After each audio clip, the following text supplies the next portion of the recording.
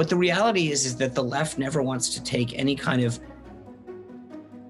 responsibility for their role in starting, facilitating, continuing some of these just, words. I mean, they use all of the same words and traits and then say, but he started it. Or, I mean, it's crazy.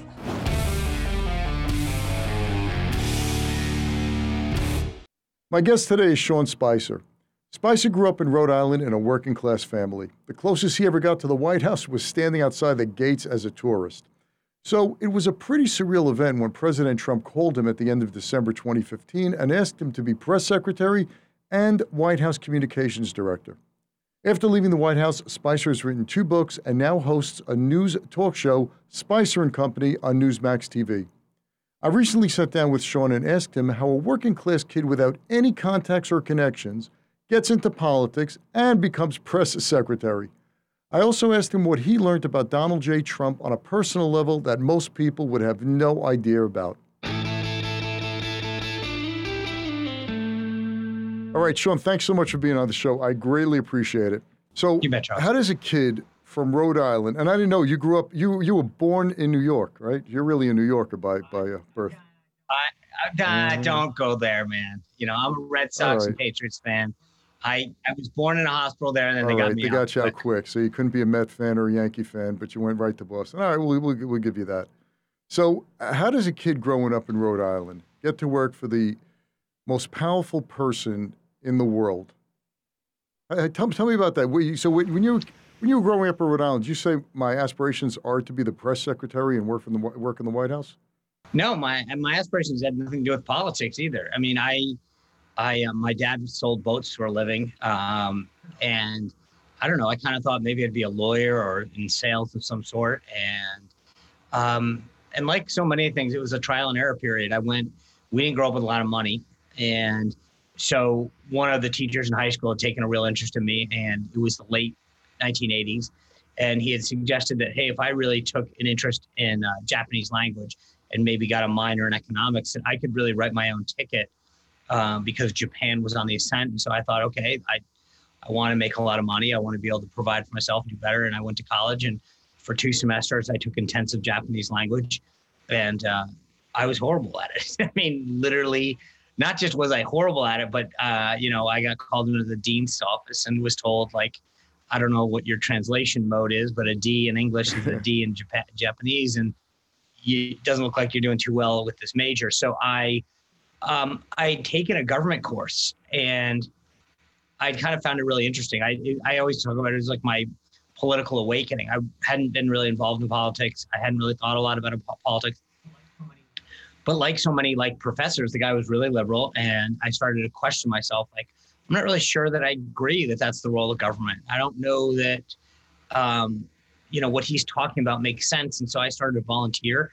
I volunteered in the Connecticut State Legislature. I drove to Hartford a couple times a week. I volunteered on a local campaign. And then, I mean, the Cliff Note version is, I like to say that it was like joining the minor leagues. Like you just keep playing the game, hoping to get called up to the pros. And I worked for congressmen and campaigns from Pennsylvania, New Jersey to Florida, and just kind of kept working my way up the ladder. And then I was actually mobilized in the Navy in 2009, spent 18 months on active duty. And when I was getting off, I really wanted to go do the corporate thing.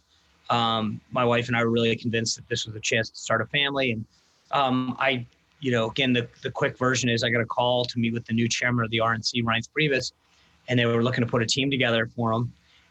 We hit it off, and 2 years became 4 years, 4 years became 6. And when the Trump campaign was happening, there weren't a lot of people that wanted to be associated with it, to put it mildly. And I had always been of the philosophy that when the voters pick a nominee, that our job was to support that nominee full-throated, and I did. And I developed a good relationship with then Mr. Trump. What year was that? And 2015 in. So you were part of the RNC establishment, right? So you were part and parcel of that. And the RNC at that point, I remember definitely when he first started, was not a fan of Donald Trump. They Well, it wasn't that the RNC is a building. It's like a league. I say, and so there were people in it that were clearly not fans of his. We had a bunch of people that resigned and left, and then there were people who Well, why were did they huge fans. resign? Why did they resign and Um, leave? What pissed them off so much? I think, well, it's the same reason that you have like sort of never Trumpers now and people part of the Lincoln Project. I think they have some issue mostly stylistically with Trump. Um, and then you also had people like me that are institutionalists that believe that this is what the RNC is for the voters and the grassroots voters within our party to choose a nominee, and then you kind of work as hard as you can to get that person elected. But yeah, you had a range of folks, and so I mean, I think you had a lot of folks that literally were like massive Trump fans. You had people that couldn't stand the guy, and then you had a lot of people in the middle. Why'd you gravitate to him? What do you like? What'd you like about him that you said, this guy, he could be president? Because in the beginning, it did not look good for him. No, and like, look, I want to remind you that like, it wasn't that I gravitated towards him at that time. I mean, my job was to say whoever our voters, because I believed in neutrality, that I believed that the job wasn't for Washington to pick a nominee or to tip the scale. It was for voters to decide who it was, and then it was our job to support them.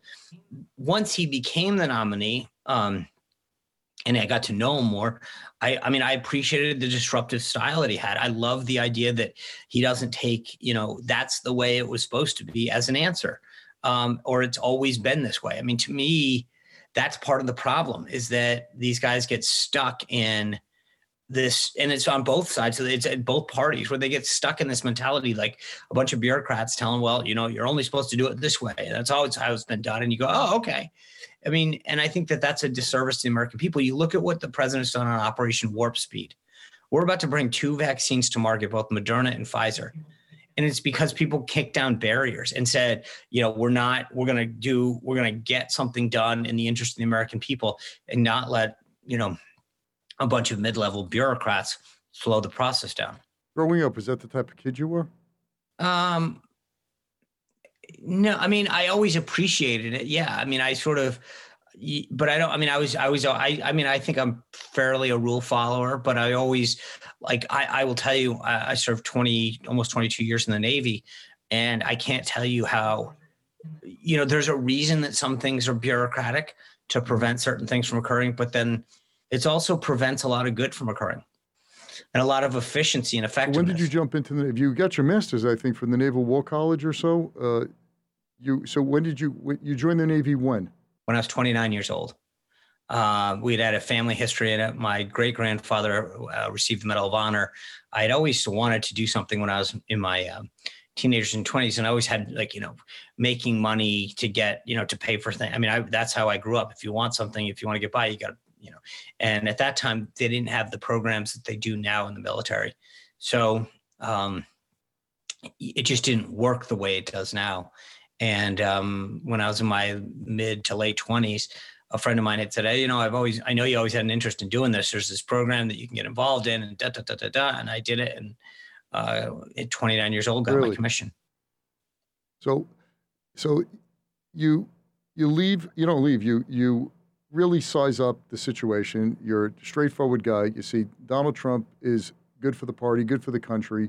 You go onto that bandwagon, and how do you get into your position? How does he hire you to be press secretary? Yeah, it's an interesting question, because we won, and there's a lot of, I mean, when you run a campaign, whether you're running for student council or for president, you never run thinking I'm going to lose, no matter what. They can tell you, the odds are 1 in a million, but you go, somehow I'm going to be that 1 out of a million. So despite the New York Times and everybody else, we actually thought we had a path to victory. So he wins. And to be blunt, there weren't a lot of people that A, thought we could win, B, had been part of the ride.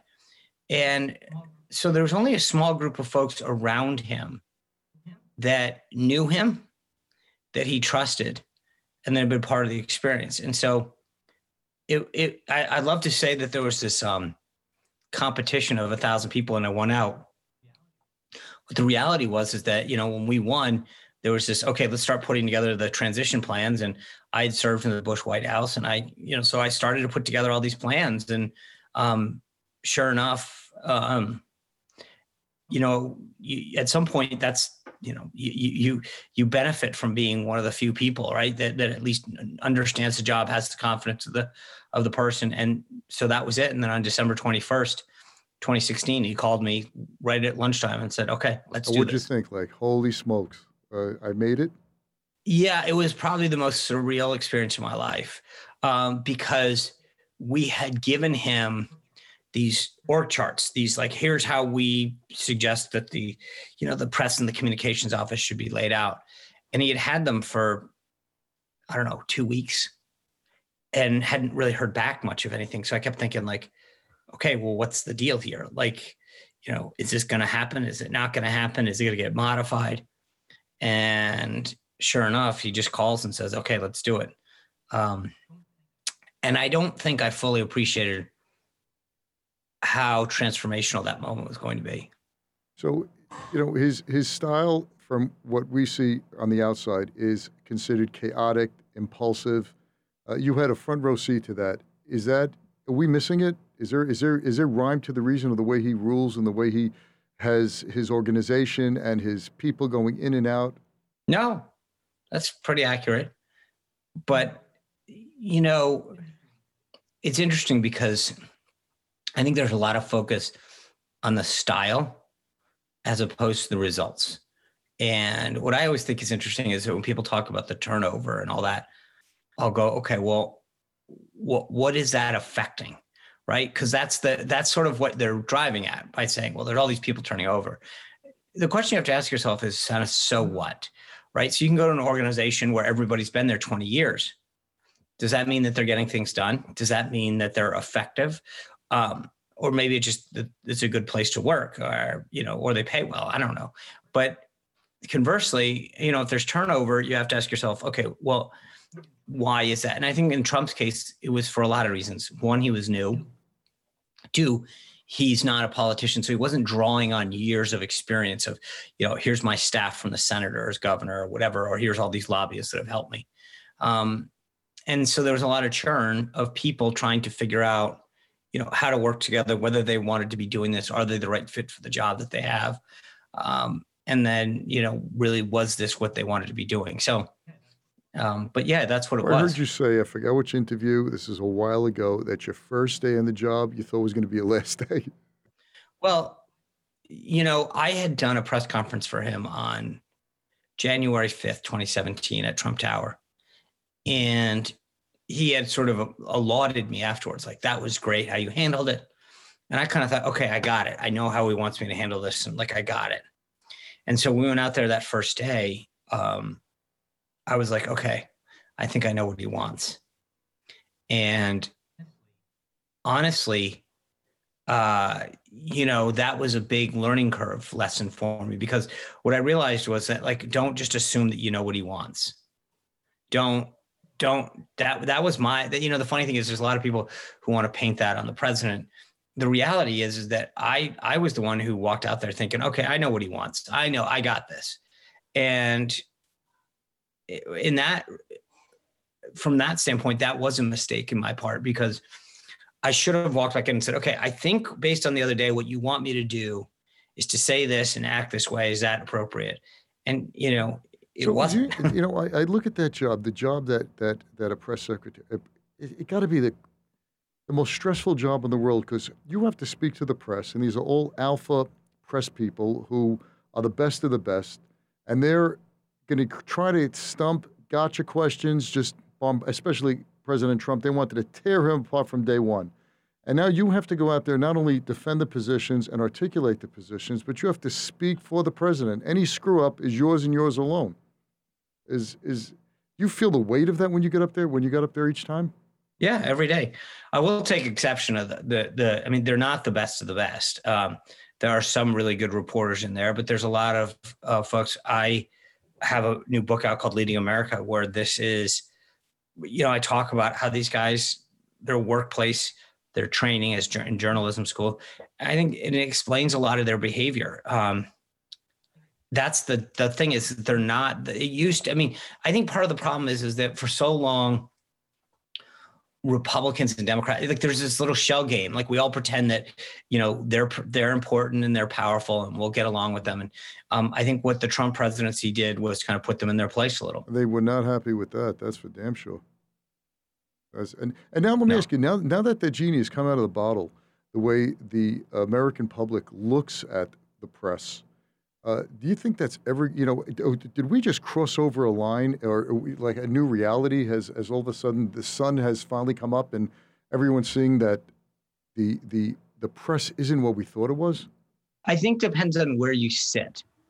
I think for people who are center right to right, there's been a reality check as to what the press's agenda is and why to some degree, that's why part of the reason I wrote the whole chapter in journalism school was to give people a better understanding of like their agenda.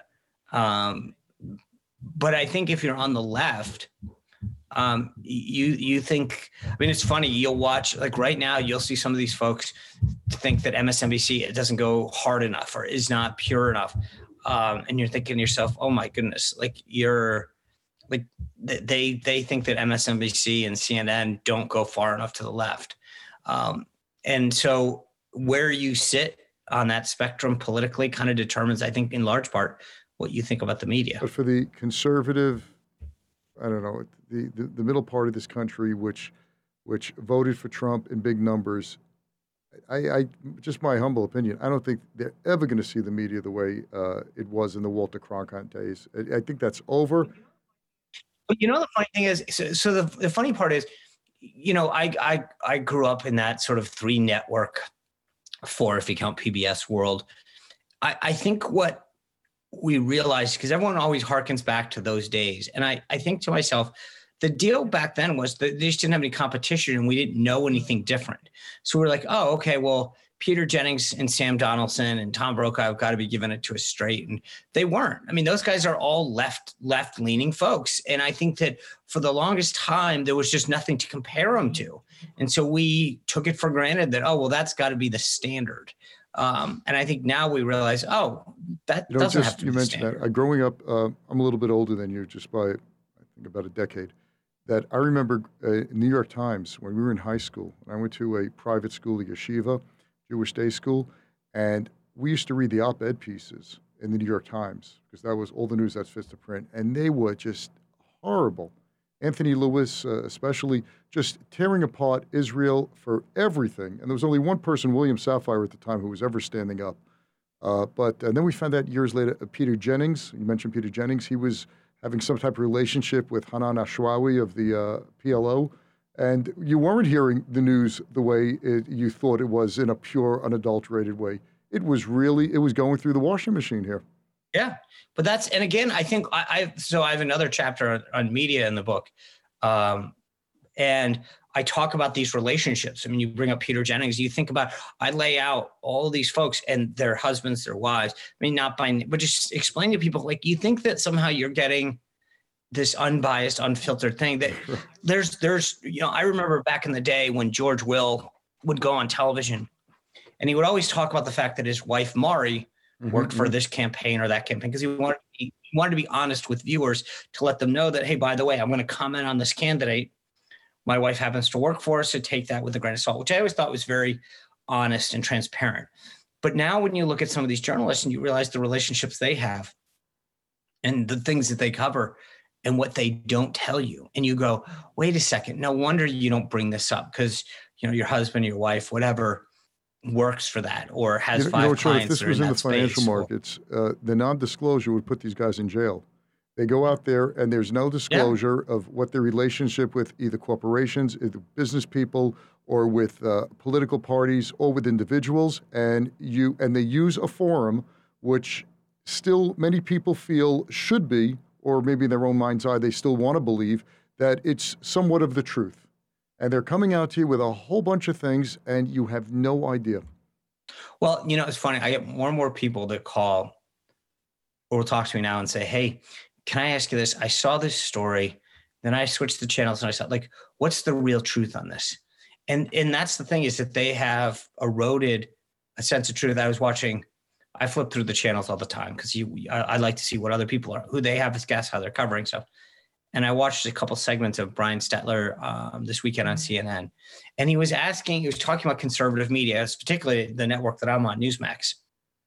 And he was asking them about the rise of, and I'm thinking the guests were Sam Donaldson, Carl Bernstein, and a Democratic strategist. And I'm thinking to myself, so in order to talk about the right, you have three people on the left. Like that, it's so, I mean, I guess I look at that and I'm like, well, I don't understand the point of this.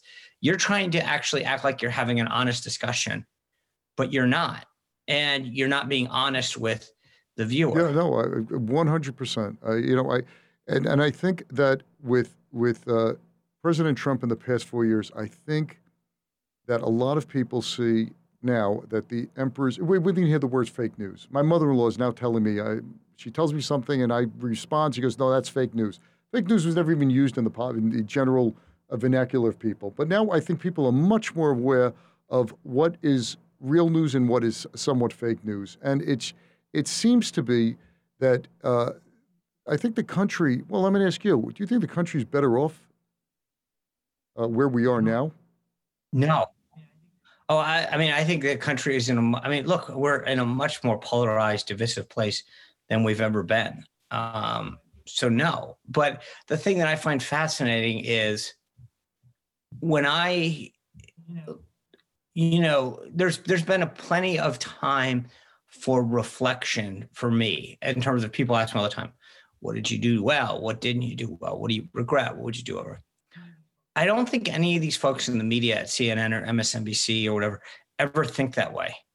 They look at the world and say, what can everyone else do to change? Because I'm great.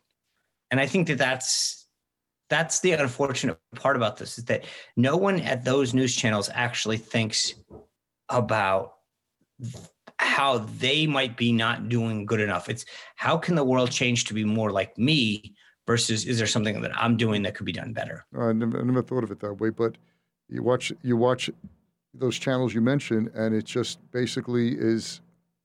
They're looking at the world in a different way that you sometimes say, I can't believe what they're saying. It's just absolutely amazing how they've taken everything. Look, I'm a big Trump fan. I'm a New Yorker. I saw him back in the day. I had friends of mine who did business with him and continue to do business with him and speak very highly of him. And he was one of the first guys that came out, and he was an average, for all his billions, he's an average guy in terms of he's speaking to you without bureaucratic speak. And I just think the media just didn't know what to do with that. It just didn't fit their worldview. Yeah, 100%. I mean, I think that's exactly right, though, is that they were, it goes back to something I said earlier, which is they were used to being sucked up.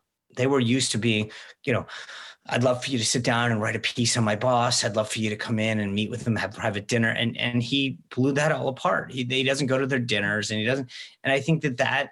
And I remember I don't remember exactly. You probably know the exact date. It was one of his first press conference after he became president, and he's looking at CNN in the front. I remember I was watching with my family at the time. We were watching, and he goes, "I'm not speaking. You're fake news. You're fake news." And like everyone in that crowd just went crazy. That was like, whoever had the nerve to say that to CNN? And he just called him right out. I'm not right. Addressing you. Move on. And he went to the next guy, and the guy still screamed. He went to the next guy. Whoever did that before. Yeah, I know. But that's what I'm saying, is that I think he broke the mold, and they didn't like it. And so he was rewarded with horrible media. So let me ask you this, man. You had a front row seat to history. Really, this election, the past 4 years, was 2016 I'm talking about, really changed the way we look at politics, the way we look at the media. I guess history, it's going to be, and matter through the prism of history, we're going to see all the amazing things he did when you knock out all this crap out of the way. It was just absolutely, in terms of the economy, in terms of foreign relations, from the Mideast, in terms of raising American morale, defense, on and on and on. Those are facts. Because right after, by the way, as you probably know, right after Truman left office, he was vilified. He was considered a terrible president. It was only 40 to 50 years later that historians realized what this man had to go through and how he changed the course of history. So do you see that playing through with President Trump in, let's say, 10, 20 years from now? That's a fascinating question. George Bush used to always talk about that he'll leave it up to those who write history. I think it depends on where we head, because what he has accomplished, especially for those of us on the right, has been astronomical. The judges alone, the federal judiciary. I think it depends on where we go. So if we start really going far to the left, I think there's going to be a point at which people start reflecting like, wow, where did we, remember that day when we used to have, blah, blah, blah. I mean, in other words, I think, yes, we will get back to that. And I think especially because of what he's done on the judiciary, that there will be a reminder of all that he did to help steer Even things in the right direction. The career politicians for the past 75 years haven't gotten it right. And in almost a heartbeat with the Abraham Accords, he just turned it all around. And they were saying that just, I don't know what the criticism about it now is. I just don't get it. But he did something that no other politician was ever to do. It's funny because he did it, and now we've seen a couple more countries join. And there's obviously the potential, depending on how far it goes, to really bring a lot more people on board. But again, it was all this, there's no way it can happen. It's not possible. So many of the things that he's done, from tax cuts to some of the stuff in foreign policy, was like, well, that's just not how it's done. Cutting out regulations you mentioned at the beginning, that was just. But I think that when you're not willing to buy into the status quo and you won't take no for an answer, you can get a lot of things done. And that's what he's shown. So, but it did come at a price, and the price is the polarization of the United States, right? It's probably at the worst. Yeah, but so you're right. But see, here's the thing that I think is fascinating. I think it's sort of like, I always think to myself that so much of what goes on goes back to like lessons that, at least my mom taught me, and probably yours as well. Like, just because he jumped off a bridge doesn't mean that you have to, just because he's, and it's like when they look at Trump, they act like it was like a monolithic activity that he was. It's like they forget what Nancy Pelosi said. They forget what Harry Reid said to Bush. They forget all of these things that they've done and been part of, and kind of act like, he just started this stuff. And, but I was reading this thing over the weekend, and in 2016, Nancy Pelosi talked about how the election was rigged and Trump was illegitimate. And it's like, when she says stuff like that, it's like, okay. When he says stuff like that, it's like, how can someone this undermine our democracy and da da da? And you're like, wait a second. When the New York Times writes a story of it about fraud, well, that's legitimate. It should be taken seriously. When the president says it, this is insane. How could he possibly bring this up? There is such a lack of context to what is happening. Who starts it? And again, I don't mean to start like going down this path of like, it's not like trying to figure out who started it is a futile exercise. But the reality is that the left never wants to take any kind of responsibility for their role in starting, facilitating, continuing some of these words. I mean, they use all of the same words and traits and then say, but he started it. Or, I mean, it's crazy. Yeah, so it's like, going to school, and all of a sudden the kid would just keep pushing you, and then you just pop him in the mouth, and you're in trouble. You're in trouble. You hit him. But you didn't see the last 20 minutes. He's been bothering me. So I've used that example a million times. It's like someone taps you 18 times, and on time 40, you turn around and grab their hand, and they go, "Why'd you just do that?" And you're like, "It wasn't that one instance. It was the 39 So just before." A quick story. One of my sons was in school. He was in sixth grade, I think he was in fifth grade or whatever it is. And the principal calls me up. He goes, "Your son just punched a kid in the mouth, and Mr. Mizrahi, we do not condone any type of violence." I said, "Look, I got you, but my kid doesn't do this, out of no context. Tell me what happened." "I don't know this." I spoke to my son that night. He goes, "Dad, this kid did not stop bothering me all day. He was making fun of me. He was pushing me." So I clocked him. I said, "Good." And I dealt with it. He goes, "It doesn't work that way. It doesn't work. You take things out of context and now put it." And I think that's, just draw this back here. I think through that, the whole Trump presidency and Republicans in general, this crap has only gone one way. It has never been a two-way street. They can say and yell and scream and do whatever they'd like, and it's either buried or excused away. And on the other side says something that is not even as damaging. It's like, oh my gosh, the dignity of the office, the president. It just goes out, snowball out of control. Right, and it's so, like I said, it's fascinating how one-sided all of this discussion is. There's never a recognition of and I think part of that, and again, this is all in the book that I wrote, but basically it's because the media is part of the left. They're an appendage of the left, and so they're not going to rat out their own. So we are probably as polarized, if well, I wouldn't say as much as, but pretty close to where it was during the Civil War, where the country is really split among lines. From your view of history, where do you see this going, man? How does this change? I wish I had an answer for you, because what you see now with like the Biden team is they run around, they go unity, unity, unity, but at the same time they're saying unity, they're like basically punching you in the face.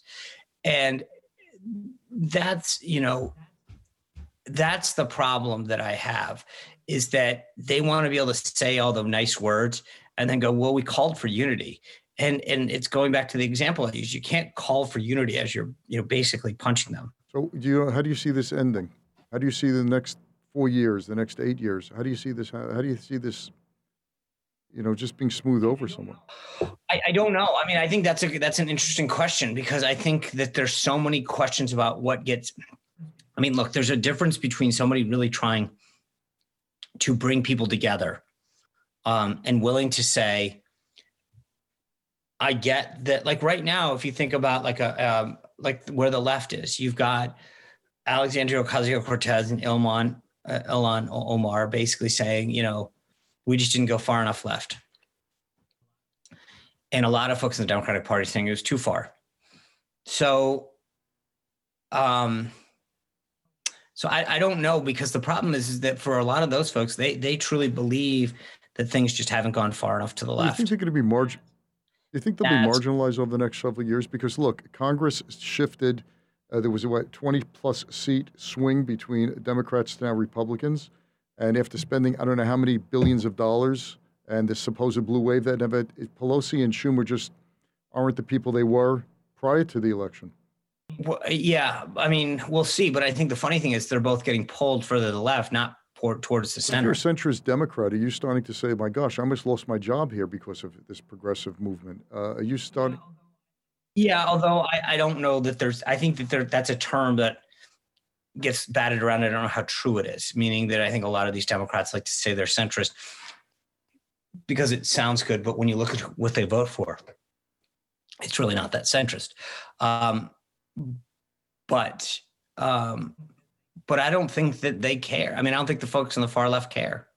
Their view is that, if only you guys just went a little bit further, you'd see the light. Dangerous. What's something you had a front row seat, man. You saw the president on a daily basis. You intimate quarters, and off the record discussions. What doesn't the American public know about this man that you do? I mean, I think the two things that I would point to are, one, from a professional standpoint, there's this narrative that like the president doesn't listen, he doesn't care, whatever. That's just, he literally loves watching people battle it out in front of him. But in terms of ideas and policy, it's like he wants to see the two best people kind of go at it, hash out those arguments so that he hears the pro and con in real time. You say this, yeah, but you're saying that'll undermine this and this will cost that. So I think that the irony is that I always believe that the person who loses the argument is the one that like leaks out the fact that he's not listening. It's like he listened, you just lost. The other thing on a more personal basis is that, the president can be very empathetic. I've watched him do it personally and privately to other people in need. But he really, I always got the sense that he doesn't think that it plays well into his persona.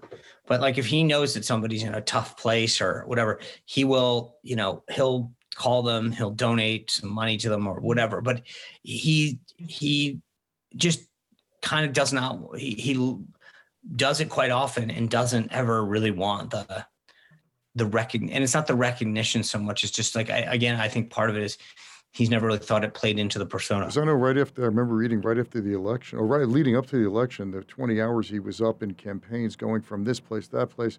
And amazing. This is a guy who just got over COVID, which is absolutely staggering. Running across the country, flying everywhere, giving one speech after another. And then he stayed up late into the night when those hostages came home, and he greeted them at the airport, right, at the airfield.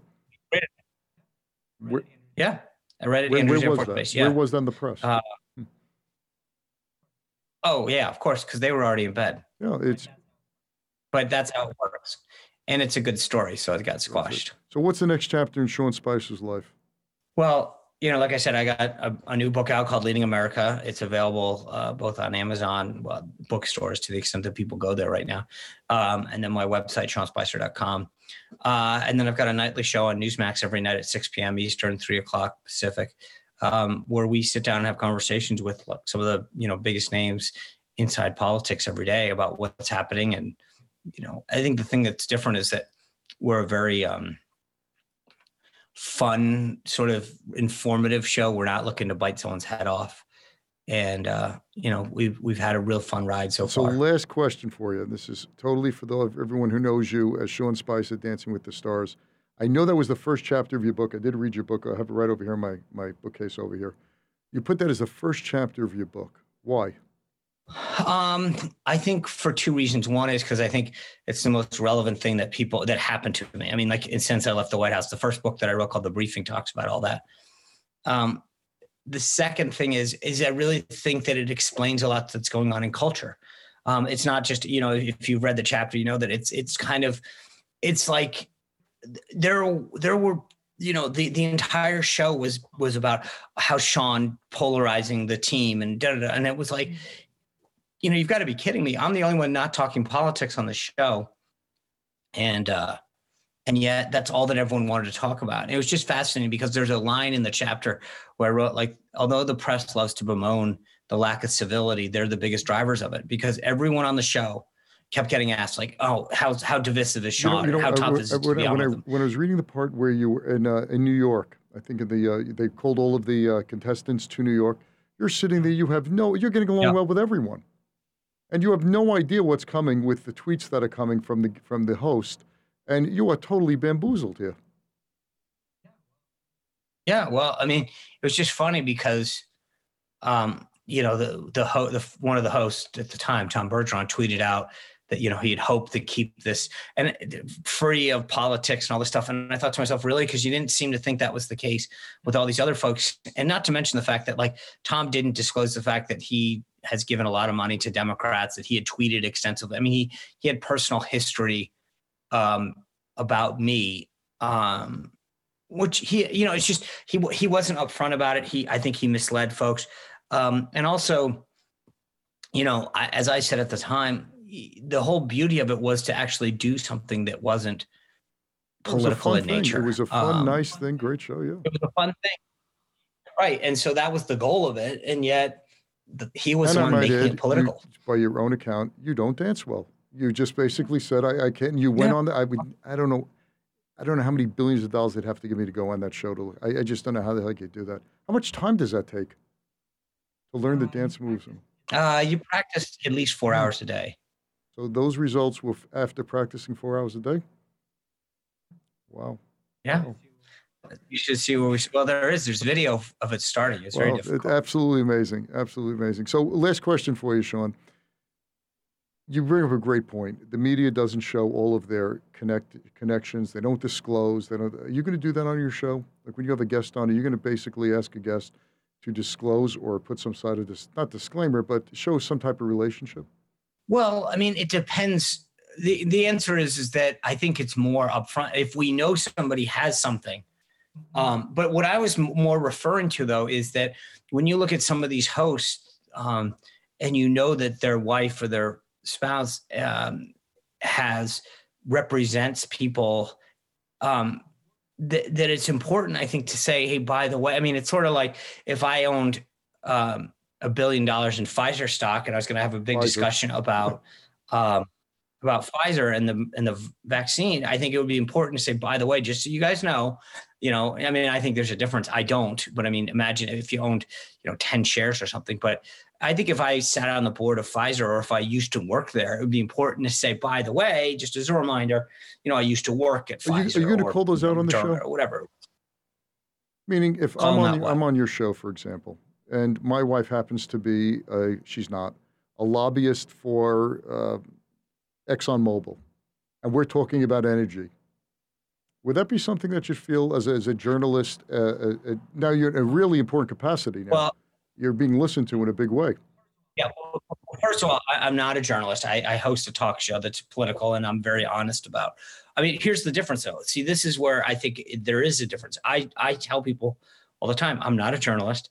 I support President Trump. Here's my political leanings. I will tell people on the show all the time when we're covering a subject, I'll say, listen, here's what I think about this. I'm very open about my opinion. I don't want you to think as a viewer that I'm, obfuscating my position. I'm talking about a guest. Are you going to vet a guest? So the answer is it's hard to know. So I don't, if I have somebody on, I don't go do the personal research, say, by the way, I understand your wife used to, or your kid works for it's. But would I want them to disclose it? Sure. Would I, if I had a guest on and I found out that they came on and didn't disclose something, it would depend on the situation and this. I mean, it's not as cut and dry, but I think there's a difference. If we're covering something, I think it's different if the host is covering something. That's the bigger point that I've been getting at in the book, because if I'm asking you questions and yet that I have a relationship on the side, or my family does, or my wife does, and I'm not disclosing that, then that's going to have a big impact on potentially the questions Agreed. that I ask, the way I look at it. I think it's incumbent upon a guest, maybe, depending on the subject that's covered and what the relationship is. Just as an aside, I think if you do that as a host, if there's any type, like in the financial markets, for example, you have to disclose everything, any type of relationship you might have, because even some sites that have where you put your stock recommendation on, you have to go through a whole bunch of checklist of I do not own the stock, I do not work for the company, I do not everything, yes or no. So you see if it's a biased or unbiased opinion about the recommendation. I think that'll be light years ahead from where everyone else is if you would do something like that as a host. If you ever get into a situation where it's close to the baseline, call it out and just go right to the middle and just say, here's my political, not political leanings, business leanings, connections. I think that just adds just another layer of what's something they're not doing. Okay. Just FYI. I'll think about that. I think of it because look, man, you sound like an honest guy. You sound like a guy who's really his heart's in the right place, and you've been through the mill. You had to stand up there and get abused. That was your job, and it was a tough job, and you did it with grace. And when you left, you didn't write a tell-all of how sucky life was. Which I commend you for. You went right out there and just said, no, it's not. And I think with President Trump, you actually spoke to him about going on Dancing for the Stars. Is that correct? Do I remember that right? Yeah. Yep. That's a big deal. Not many folks would do that. Not many. No, you didn't have any relationship. It was over. I think that might have been the first time anybody had a conversation with the President of the United States about going on a dancing show. Just tell my viewers what he told you. Well, they had asked me twice initially when I left, and I said, there was reports, and I said, and he said, I'm not really sure that's the right time for you. And I said, I think you're right. So I didn't go on. In 2017, I've been asked to go on, and I didn't go on until. You still have a relationship with him? Really? Yeah, I talked to him the other day. And yep. Going forward, I already asked you the last question. The last question. Any chance you'll be coming back into the White House, into any realm in a future administration? You're done with that? No.